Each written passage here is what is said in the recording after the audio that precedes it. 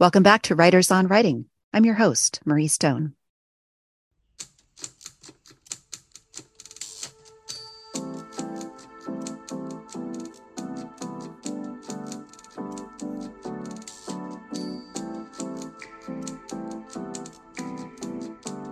Lisa See has been a longtime friend of our show. She came on back in 1998 with Barbara and has been on several times since. She's the New York Times bestselling author of The Island of Sea Women, The Tea Girl of Hummingbird Lane, Snowflower and the Secret Fan, Peony in Love, Shanghai Girls, China Dolls, and Dreams of Joy, which debuted at #1. She is also the author of On Gold Mountain, which tells the story of her Chinese-American family's settlement in Los Angeles. Lisa joins me today to talk about her latest novel, Lady Tan's Circle of Women, out and available this week and published by Scribner. We'll chat about how Lisa modified her writing and research process in the face of the pandemic, how she used the stages of a woman's life as the structure for the novel, how she approaches difficult writing scenes, what she must know before she begins writing and what she allows herself to discover along the way, bringing 500-year-old history to life, so much more. There is so much to talk about. Before I bring her on, a reminder to visit our Patreon page. We're offering some special tips and perks to our patrons. Hopefully the show has boosted your writing in some way and given you some useful advice. Hopefully you enjoy these behind-the-scenes tours of how books get made. If so, look for us there. You can see all the benefits by visiting patreon.com/writersonwriting. Any level of support helps. We also invite you to leave a review of our show on Amazon or however you consume your podcasts. That brings new listeners to the show, and that helps us out immensely too. Okay, enough of the housekeeping. On with the show.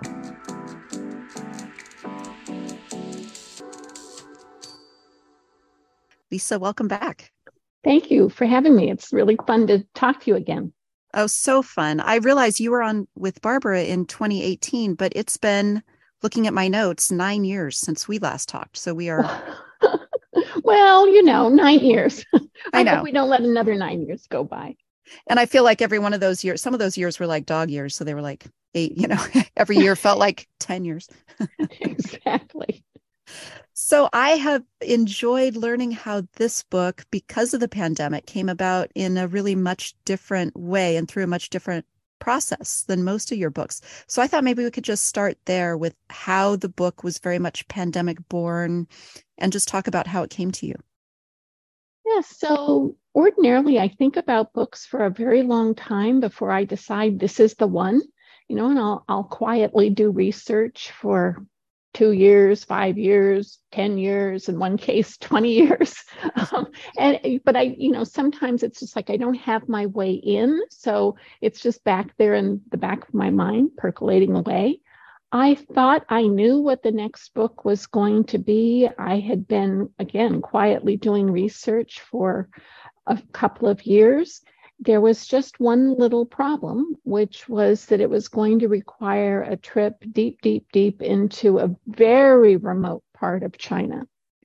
And when the pandemic hit, there was no way I could do that in 2020, not in 2021, not even until just a few months ago could I have gone to China, because the restrictions and the quarantine was just so harsh. So I spent a good part of 2020 just at loose ends, at home like everyone else. I've been thinking about this lately, that I keep saying like everyone else, but really essential workers were out there in the world. It turns out writers aren't terribly essential for the world to keep going. Anyway, I was at home and feeling very much at loose ends. And I don't mean to sound melodramatic, but, there was an element of, well, my life is over, because I couldn't go to China to do research. I couldn't go to any of the usual libraries and institutions where I do research. They were all closed, and they all remained closed during the entire research process and writing of the book. So I didn't know that yet. But anyway, I was at loose ends. And it wasn't until October, so remember we had lockdown beginning in March, that I was just walking through my office. I have a big wall that's just all my research books. And one of the books, the spine popped out at me, and I don't know why. It was pale gray with a darker gray lettering, but I pulled it down, Reproducing Women, Pregnancy and Childbirth in the Ming Dynasty.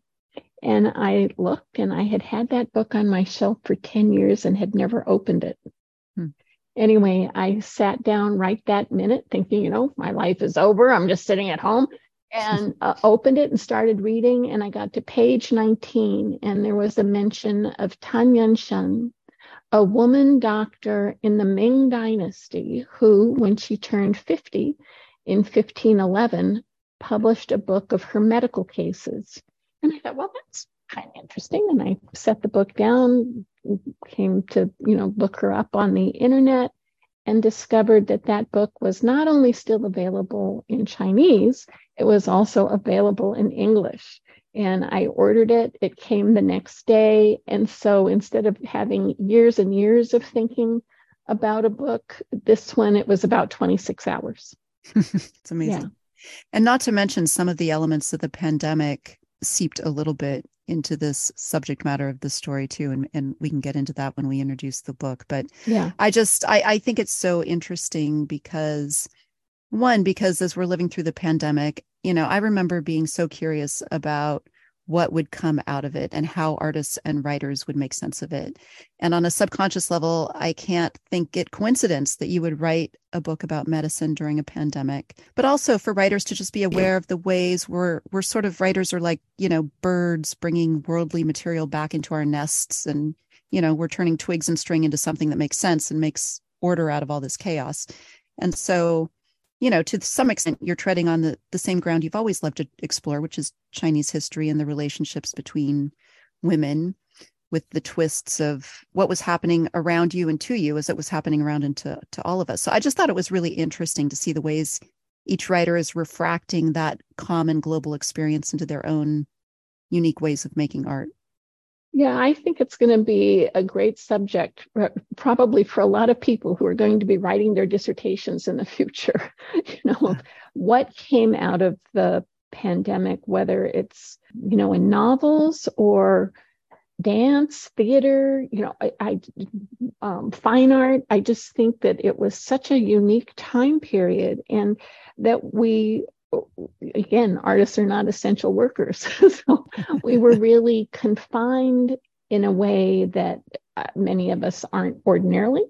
And so you had to kind of turn inward, but also that creativity doesn't go away. The desire to create doesn't go away.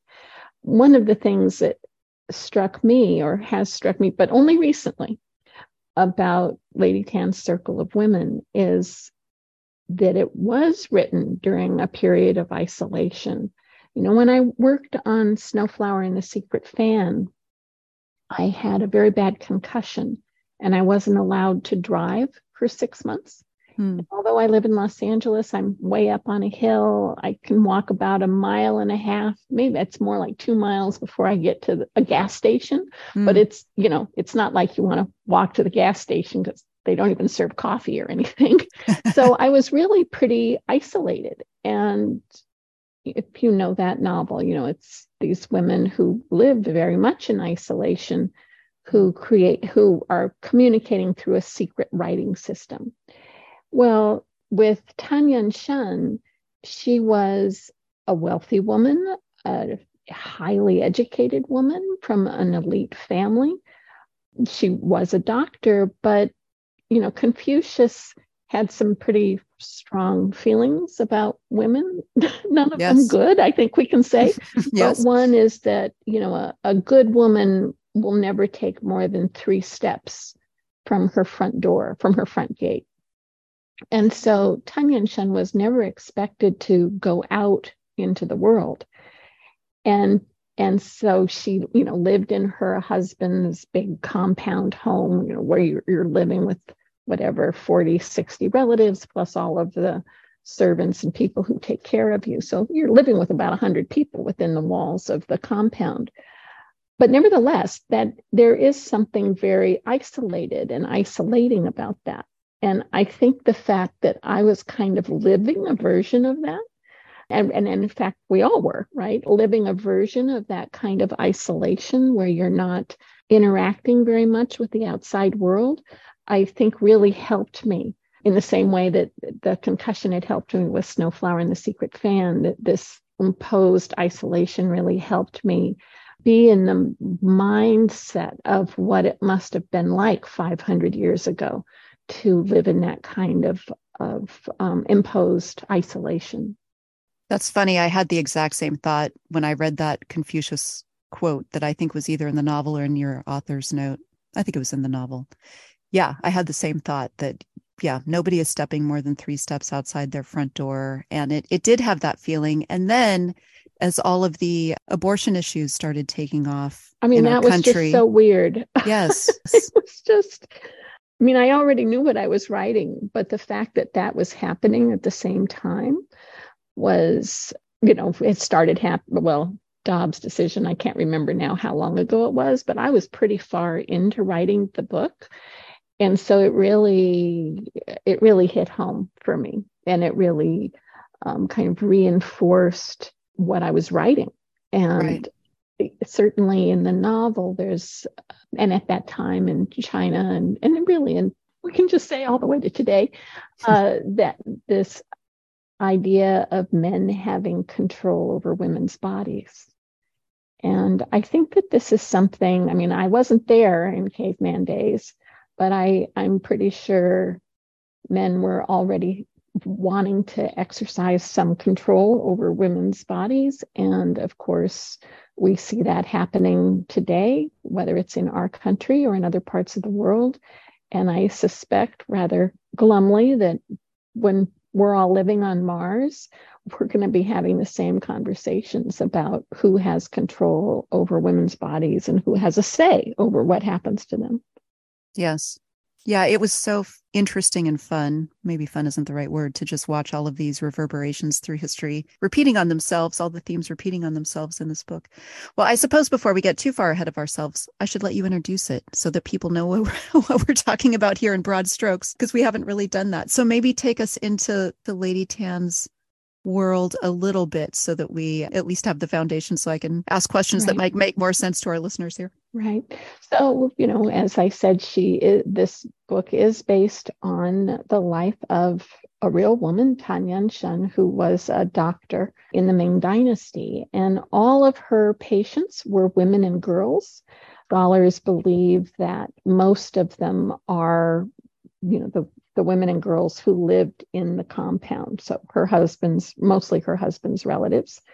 There are also some servants who live in that compound. So some of her cases involve, a kitchen maid or different people who work in the compound.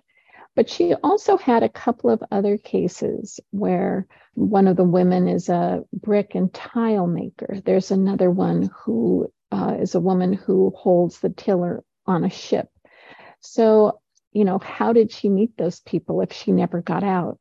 So that was one of the questions I was asking myself. But what I wanted to do was sort of go off of what is known about her. So in her book, she has her own introduction where she talks about her life and talks about her lineage, that her father was an imperial scholar, her grandfather, her great-grandfather, her uncle. A long line of very high-level imperial scholars. And then she talks about how she was her grandparents and that her grandfather, she used to recite poetry to him while he drank wine in the evening. And one night he was reputed to say, this girl, she's very good at reciting poetry, but, she's so smart, she should learn my medicine. So he was a imperial scholar, but he was also what was known as a literati doctor. So someone who learns about medicine from books. So she should learn my medicine. Well, his wife, Tan Yun-shan's grandmother, was a hereditary doctor. And so she had learned from her parents, who'd learned from their parents, who'd learned from their parents. And of course, she's the one who really became the mentor to Tan Yuen Shen. So anyway, the novel really follows her life based off of what she wrote about it, but also what her male relatives and some other people had written these prefaces, I guess, and a couple of afterwords. So in one of the afterwords, it's one of her, I guess it's like her great nephew, who is able to sort of bring you up to date, now that she's no longer on the planet and has died. And so he brings that story forward, goes far beyond where her actual book ends. And as I mentioned in the intro, it's told it's a pretty chronological structure, but it's broken down into the phases of a woman's life, which are essentially, kind of the milk years when you're very little, and then your adolescent years when you're getting ready for marriage, having your period, those teenage kind of years, and then your childbearing years are the kind of the really most important, the heavy hitting parts of a woman's life. Right. And it made me very sad to see the sitting quietly years are really only like 20 pages. Where nowadays we spend most of our lives. Right. But tell me a little bit about structuring the book around. I mean, I just love this idea that the kind of one of the central themes of the book of a woman's life also becomes the structure of the novel for you, and it's broken down into those 4 parts. Was that always kind of there, that it was going to be kind of the chronological stages of a woman's life? It actually took me a while to come to that. I actually used that same structure for Snowflower and the Secret Fan. Mm-hmm. And even, these books are separated by 20 years of my years and hundreds of years in the story. But I really felt that what was known about her really fell into those 4 categories. But more than that, just as you said, these are very much the time periods in a woman's life that we, I think like that up until you're about whatever, you're a little child, then you're in that, they called it hairpinning days, where you're sort of getting ready for marriage, and whatever form that takes. And even today, even if you choose never to get married, there is that time period when you're a teenager, you're going out in the world, you're experiencing life in a different way, you're starting to become your own person. And then what's known as rice and salt days, those sort of the meaty years of a woman's life, can be one of the things that's fascinating about Tan Yuen Shen, is that she is a wife, she is a mother, she follows all the rules of motherhood, she tries to follow all the rules for being a good daughter-in-law, for a very difficult mother-in-law. And yet she also has this, what we would call a career. And so she struggles with what we would call a sort of work-life balance, and how she, that first chapter of part 3 of that rice and salt days, it's just following her through a day, and she has so many responsibilities, and yet she still manages to carve out a little bit of time for herself and her friendship with Mei Ling. But other than that, it's, I've got to get everybody ready for the day, I've got to bind my daughter's feet, I've got to go study with my grandparents, sneak off and visit my friend, then come back to the home and finish her chores as a wife and mother. So again, not everybody gets married, not everyone has children, but I think most women can relate to this time period in your life when you have so many responsibilities, and when it is so hard to find time to take care of yourself, treat yourself. And then this period of sitting quietly, which, traditionally was after your husband dies, you're just supposed to sit quietly until you can join him. But these are far from sitting quietly days for Tan Yuen-chun. I mean, even though that is just one chapter at the end, in fact, what is known about her is that those years became the most productive for her as a doctor. Yes. And that she had become so good at diagnosis that she was like one of the great doctors of myth, that she could look at someone and see through them. This is what was written about her. Yeah, it is heartening to see that all of her important work was, after she got those pesky children out, mm-hmm. she could focus on her patients. Yeah, and the other wonderful, there's, as you mentioned, her best friend, Mei Ling. I mean, that was really one of the most beautiful relationships in the book, and so complicated as women's friendships always are, and complicated again by issues of class, which is another thing that really reverberated in the last, not that America has never not suffered from class issues, but they've certainly ramped up, I would say, in the last years. And so to watch that reverberation of the strain and stress that class issues place on everyone's relationship, and to mm-hmm. watch how all of that played out was really very fun.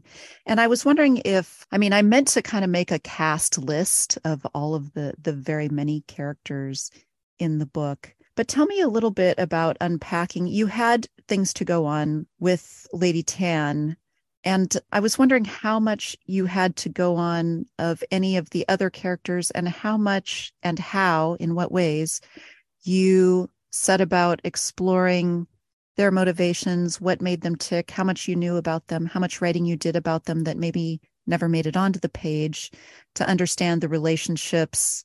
Because her good friend Mei Ling, she had her own mother who plays quite a large role in the book. Tell me a little bit about how bringing those other characters to life, kind of how that process goes for you. Mm-hmm. Well, you've hit on so many different things. I know.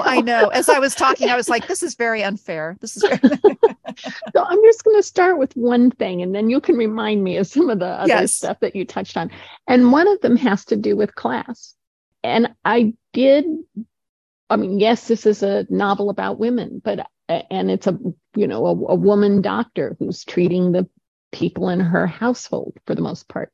But I was really thinking about these, different experiences that women have. So you do have those servants, Poppy, who is given to her practically at birth and will stay with her until she dies.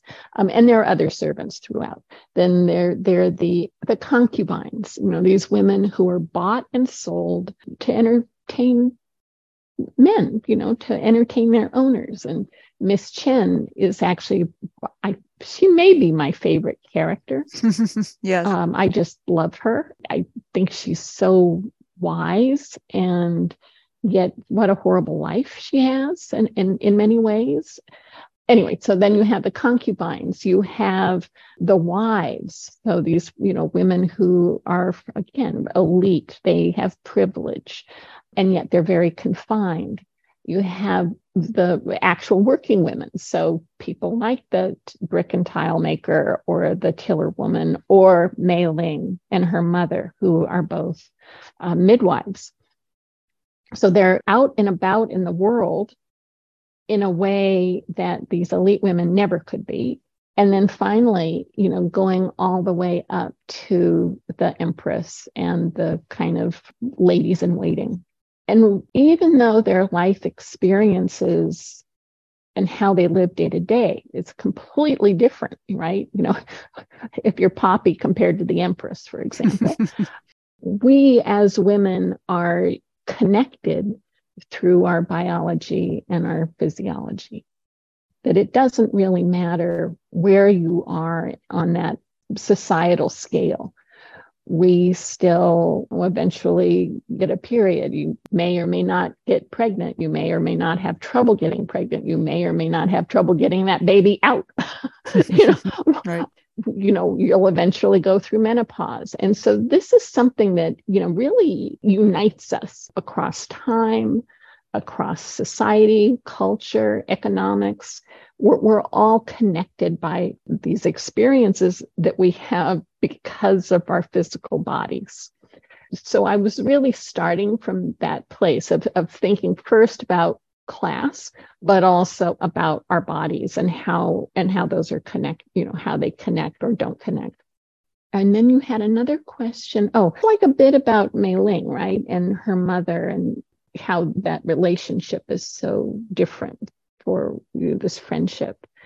So in Chinese medicine, doctors were not ever supposed to come in contact with blood.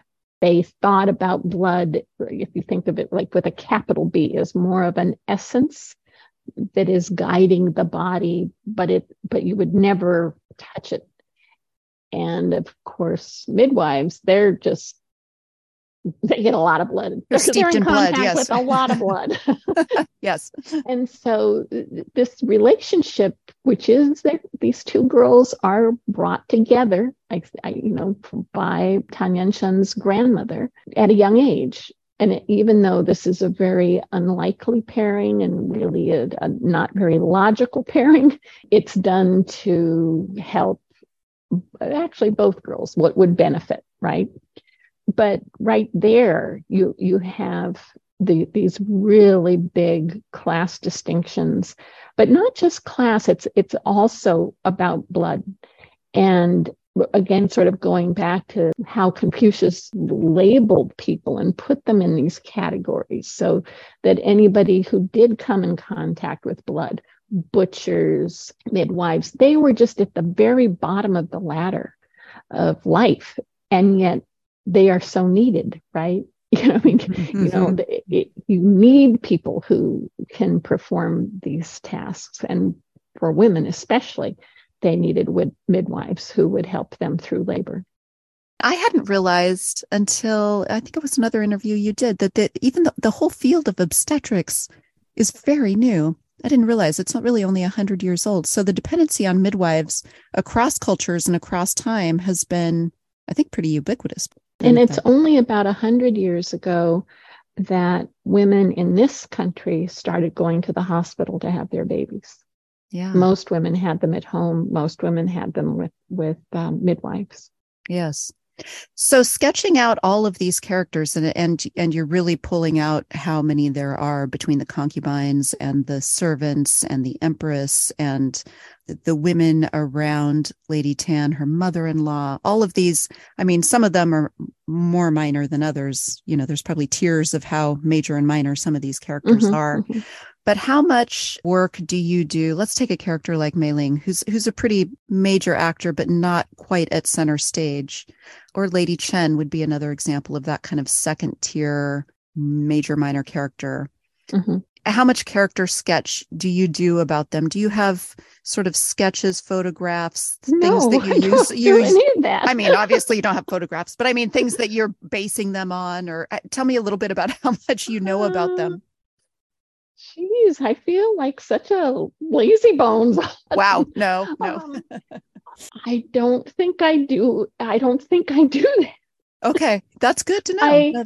Obviously, I think there's a lot in this particular novel about clothing and hair and makeup. And so, yes, I actually did a lot of research on that. What a working woman would wear, certainly what the empress would wear, what concubines. Yeah. So I guess, and maybe that was it. Maybe all of how I built the characters really started literally like from their shoes up. Yeah. Or from their, what they wear, do they have ornaments in their hair or a scarf? So you could either say, feet up or from the hair down. And that helped so much to define who they were, what they looked like. Were they working? Were they there to be decorative, like Miss Chen? Oh, right. And there was one category of women that I forgot, which was the sort of old spinster aunts. And yes. That they also had their own level. They, a spot that was important yet useless at the same time. That they'd never gotten married, that they never had children, they never had sons, so they hadn't contributed to society in that way.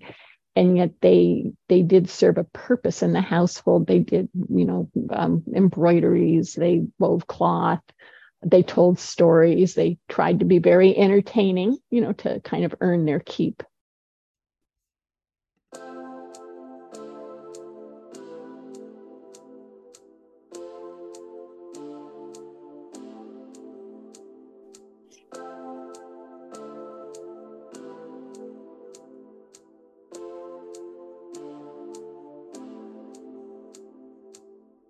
We'll be back with more from Lisa See and Lady Tan's Circle of Women in just a moment.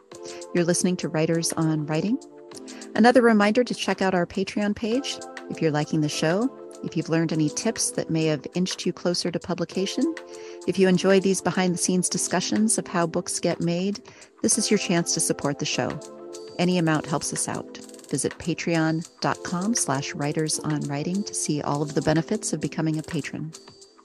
Let's get back to it with Lisa See talking about Lady Tan's Circle of Women.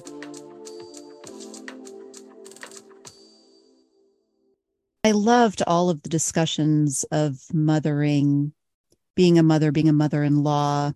I don't think it gives too much away to say that Lady Tan lost her mother right towards the beginning of the first chapter. Yeah, her mother dies. And I was thinking about that in respect to your mom, the late, great Carolyn See, who was also such a wonderful friend of and supporter of this show. She's been gone now since 2016. And as I was reading this book, it just made me wonder, because it's so steeped in mother-daughter relationships, since she's been gone, if that has given you even more sort of depth and complexity to how you think about the mother-daughter relationship and how you render it in your work.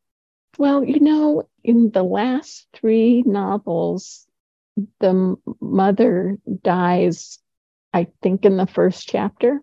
Mm-hmm. So I would say I'm still very much, that loss is still very much in me. And I don't know, I think we do think about these. I mean, this is an essential relationship we have in our life, right? I mean, every single person on earth somewhere along the line had a mother.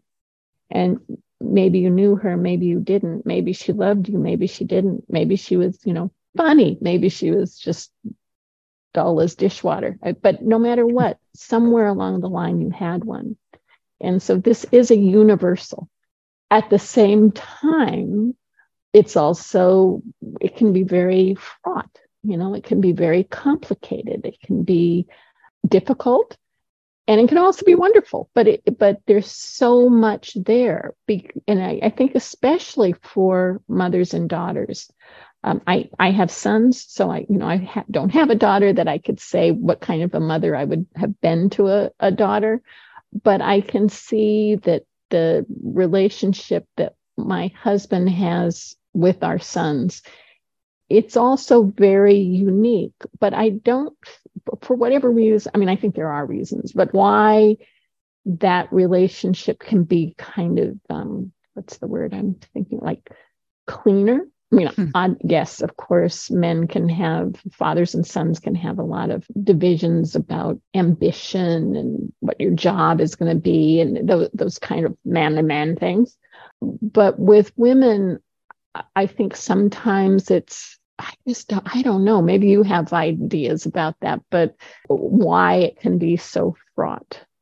And I don't mean to just sound like I'm a broken record, but I do think a lot of it has to do with sexuality, with reproduction, how people want to protect their daughters from being exposed to too much, or being victimized, or getting pregnant when they're 14, all of those kinds of things.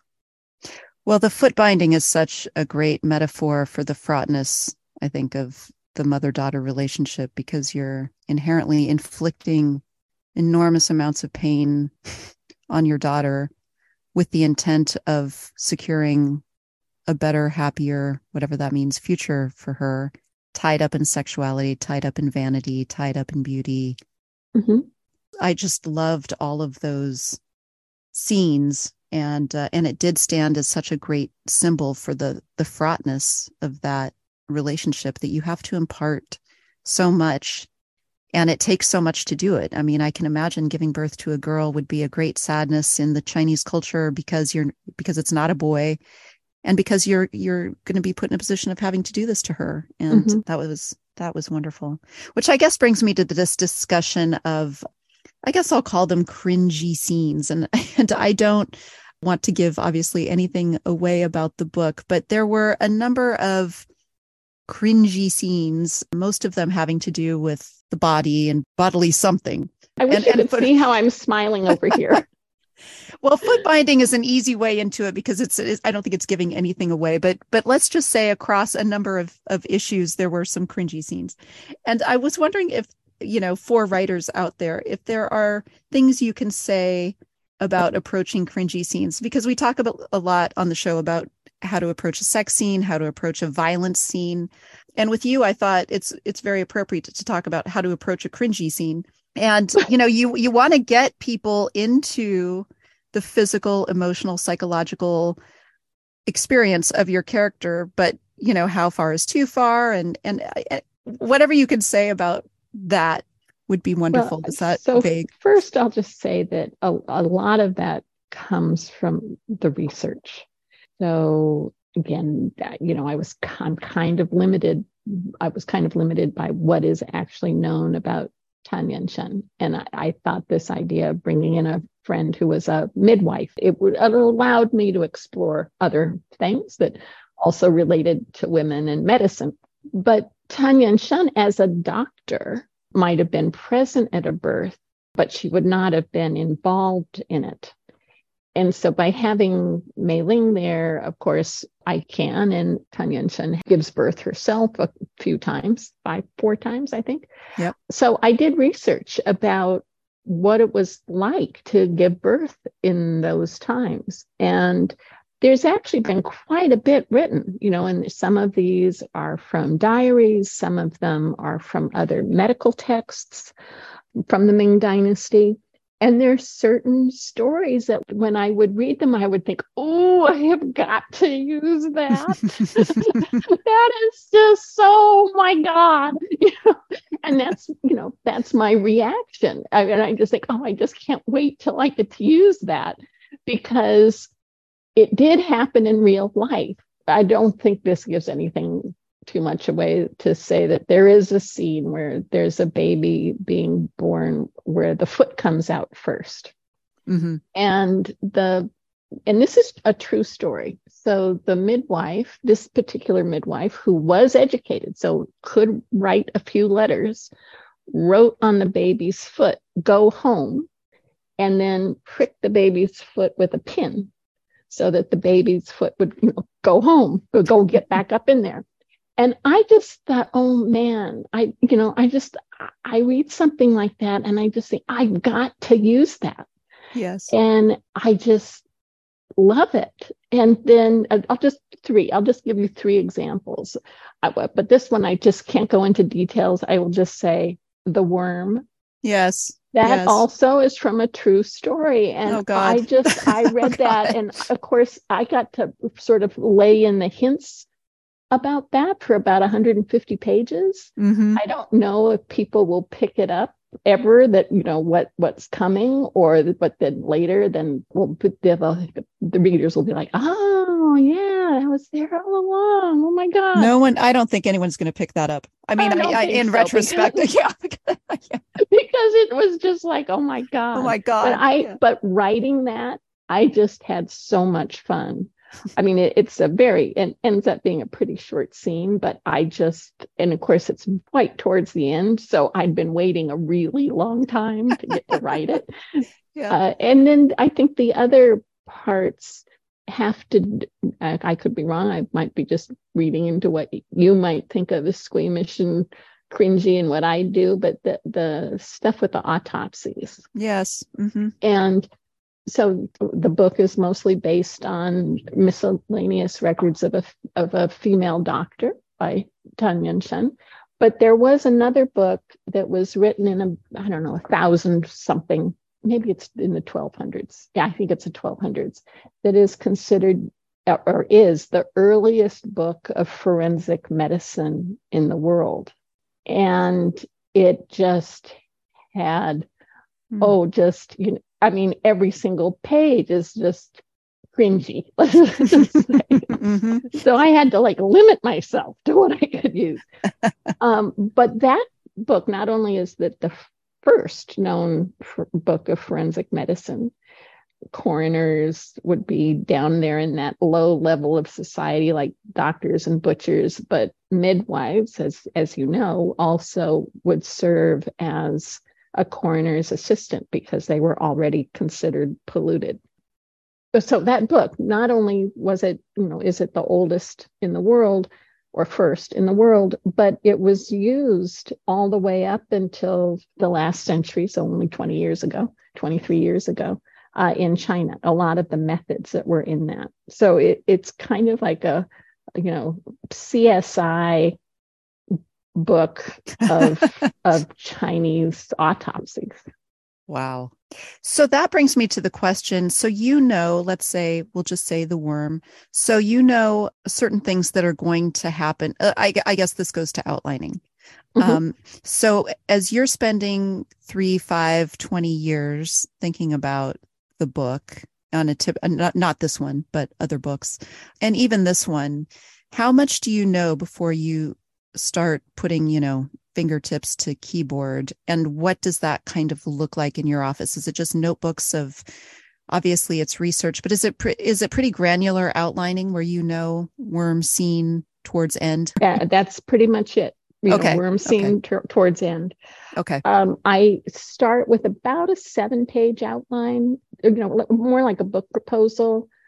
I'm very lucky now. My publisher says I don't need to do a proposal, but I think it's really important for us to all be on the same page, because I'd hate to work for 2 years on something and then they said, yeah, we said that, but maybe this isn't what we wanted after all. So I just think it's good that everybody knows what I'm doing and they're all on board. So anyway, I have like a 7-page proposal that's more, here's the time period, here's this woman, this is who she's based on, what I think some of the research is going to look like. And certainly that was important for this book, given that I couldn't do the usual types of research. I felt it was important for all of us to know that I had an idea of what I was going to do and how I was going to do it. Mm-hmm. And then as I start to do the research, I start adding to that original 7 pages. And I'd say it's probably, when it gets to be about 35 pages, but very front-loaded to the story, is when I'll start writing. And so, these are historical novels. So there's certain things I have to pay attention to. I can't move a certain emperor is only going to be emperor in the time period that he was the emperor. It takes so long, and this was very hard to find, but, how long does it take to get from Wuxi, the town where she lived, to Beijing on the Grand Canal in 1496? Mm-hmm. So there's things that are just very, if you have in China at that time, smallpox would kind of ripple through the country every 3 years. Mm-hmm. So I had to kind of work that into the calendar. So I look at these things kind of like those kinds of things, like signposts along the way. Yeah. These are things I can't move. I'm stuck with. These are, permanent markers. And then I lay in things like, well, I knew that Tan Yun-shen's mother was going to die. Was it going to be at the end of the first chapter? I didn't know that right away, but once that happens, that sets a ripple effect, right? So now this little girl is going to have to go live with her grandparents. She has to get there. How is she going to get there? So she's eventually going to meet this other little girl who is completely unlike her, who she shouldn't even be in contact with at all. But how is that going to work out? At some point, you're going to have an arranged marriage. At some point, these women got pregnant and had babies, and usually a pregnancy lasts 9 months. So those things, they're a little bit more movable, but they also become like signposts along the way. So when I sit down to write each morning, I know where I'm going. I see that signpost out there, but I don't know how I'm going to get there. That happens in the actual writing. Okay. And were there surprises to you in this where you were veering a little bit, was something came up that you were like, boy, I didn't see that coming. Didn't see that worm coming. Not the worm. Often there'll be something that's like a huge surprise that I didn't know about. But I don't think I had that with this one. Yeah, this one came really fast. Pretty. I mean, I think it was pretty. I don't know if this is true, but in my mind, it's quite tightly plotted. Yeah. And if you think of these sort of through lines, there's the friendship and what happens with that friendship. There's career. There's that bit of a mystery. Yeah. That there are these things that the plot is pretty layered, and so I had to stick pretty close to what I'd outlined, because once you pull something out, or somebody goes off and does something that's completely unexpected, that can really mess you up when it's so plotted. Yeah, that's what I was thinking with the mystery component, is that had to be really well known so that it could be very well set up.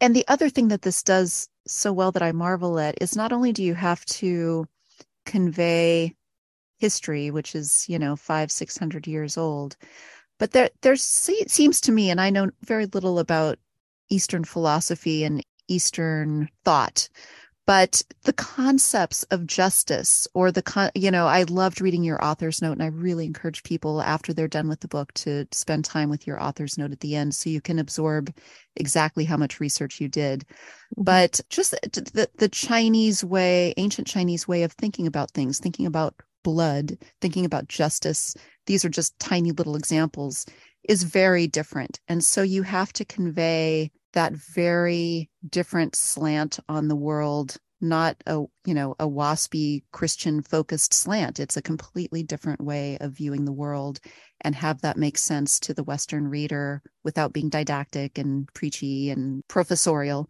Mm-hmm. And, you always do that in your work, but I marvel at it every time you do it, because I know how difficult that must be. And I don't know if there's anything you can say about, how to approach that.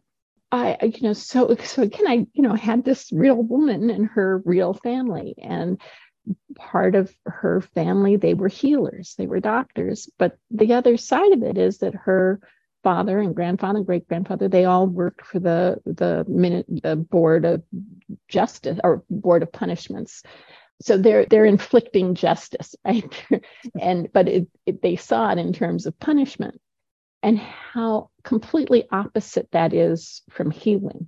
So yes. I was just fascinated that she had that in her own family, and how, her grandfather, that this is known, that he became a doctor later in life because he felt bad about all the punishment that he had inflicted on people. And punishment was so stratified. I think you could say that today, it's like very, you're the 3 strikes in law, and how many years you get for manslaughter, first degree murder, and things like that. But I do think within our system, there's still some flexibility, and some, a judge can be more lenient. But at that time, the rules were just this, if you did, such and such, this is the penalty, period.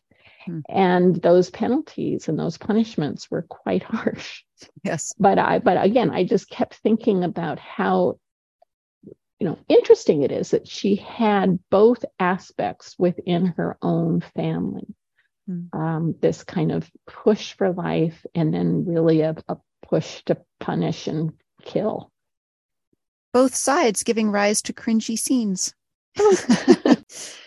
Yeah, I was wondering if, having approached this book so different than you have approached your other books by need, by the necessity of the pandemic and what it imposed, if that will at all alter anything you do in the future about your approach to novel writing, and what you would have done different, if the pandemic hadn't existed. I assume you would have gone to China for this book as well.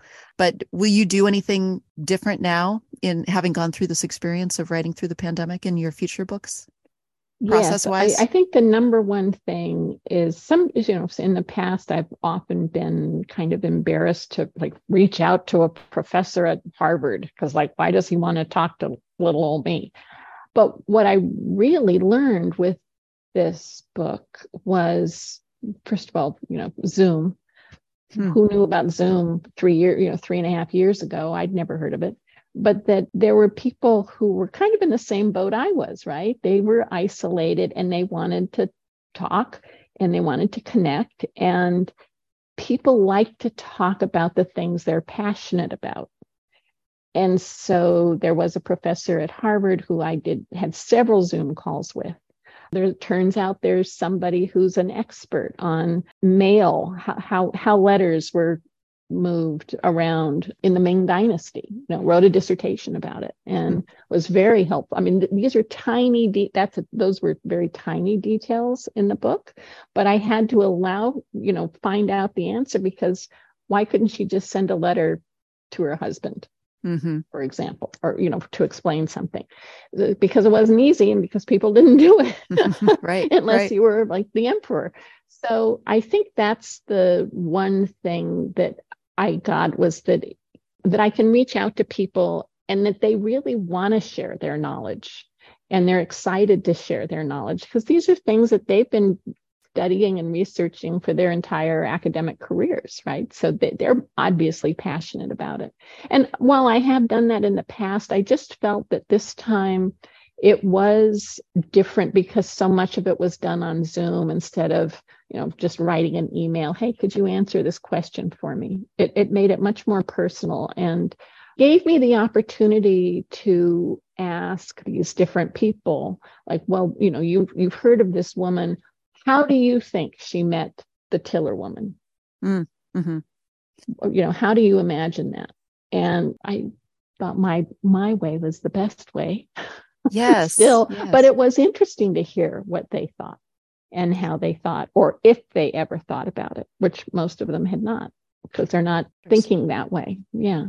Yeah. Can you imagine writing a dissertation on the transport of mail in 15th century China and having a New York Times bestselling author call you up and say, I want to hear about it? You'd be like, yes, I've been waiting my whole life to tell you about it.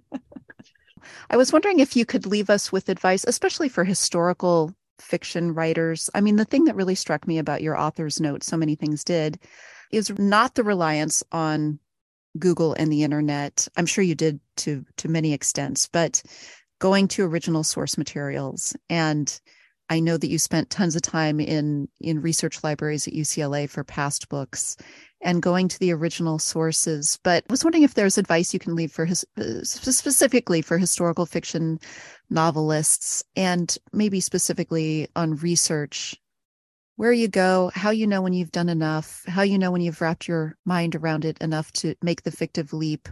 Any of those insights that we can leave off with, I think people would love to hear. Well, first I'll say that research is my absolute favorite part of the process. I just completely love it. I look at it kind of like a treasure hunt. I never know what I'm going to find. And like I said earlier, there are things that I find and I just think, oh man, I gotta use it. And I wouldn't have made that up. I wouldn't have made up writing on a baby's foot. Go home and then sticking. I don't think my mind doesn't quite work that way. So to find that stuff is just amazing. I never think I'm ready to start writing, but I make myself start, and I do research all the way till not only the last page, but even after I've turned it in. And of course, in the process of editing, the questions come up, or people will ask something like, well, how long? I had done this ahead of time, but in another book for Dreams of Joy, the editor asked, well, how did a mail go in and out of China when China was closed? And I knew that it did, but I had to actually write more about the process than I personally felt was necessary, but he felt it was really important. So, you're doing it through editing and then even copy editing, because the copy editor will come up with something, think, oh, I hadn't thought, I thought that was really clear, but okay, I'm going to get more information. The one thing I would say about research is that you have to think really broadly. I talked earlier about clothes, hair, makeup, but it's also transportation, wedding rituals, death rituals, what happened in an autopsy, what happened in the birthing room, how did an imperial scholar travel? I mean, there were so many different areas of research that I had to do, partly because it was 500 years ago. Yeah. It's not, if you're writing from 100 years ago, we all have an idea of what that looked like, but we really don't for 500 years ago. So it just required so much research from so many different angles. I'm not afraid of the internet, but you have to be very careful on what you find there, and you have to check it and double check it and keep looking for other sources. I think, one great thing about Wikipedia is footnotes. So that can lead you to other pieces where you can see, okay, is this information real or not? Right. That's great advice, to go to the footnotes of Wikipedia and start there as another jumping off point for research. But yeah. And I look at the footnotes in every academic journal, every book. This book was different to work on because I couldn't go to UCLA, to the research libraries there. They were closed. The very sweet librarians offered to Xerox some stuff for me, and they did. But because I wasn't traveling to China, I sort of had a bit of a budget. So I ended up buying a lot of books that have been long out of print, but there was no other way for me to see them. So I just gave myself that. Yeah. And I'm doing research on the new book right now, and there are two main source books that I've been using. And if you could see what their bibliographies look like, in their books, where I have asterisk check mark line, I mark it all up. Which are the things that I need to go find? Where am I going to find them? And one thing leads to another. That's right. I guess, when information starts repeating itself and books are referencing the same book that you've already read, that's kind of a good sign that you've closed the loop. I should remember this. Once upon a time, I was a lawyer, and we all know that all of the information lies in the footnotes. So always spend your time in the footnote. That's where the good stuff is. Right. Well, you have an amazing litany of events coming up all over the country. So I really want to direct people to your website, which is just lisac.com. On your events page, people can see all of the places you're going to be. And you're going to be with me in September here in Laguna Beach. I'm so excited for that event. We're going to have a lot of fun. Going to have so much fun. There's already so much buzz about it. Everybody keeps saying, what's the date? What's the date? And I'm like, just hold off. Just wait. It's coming. So that'll be fun. But yes, I encourage people to go onto your website and see all of the places you're going to be between now and then. And I can't wait to be together with you again. This will be fun. Wonderful. Thank you so much for having me.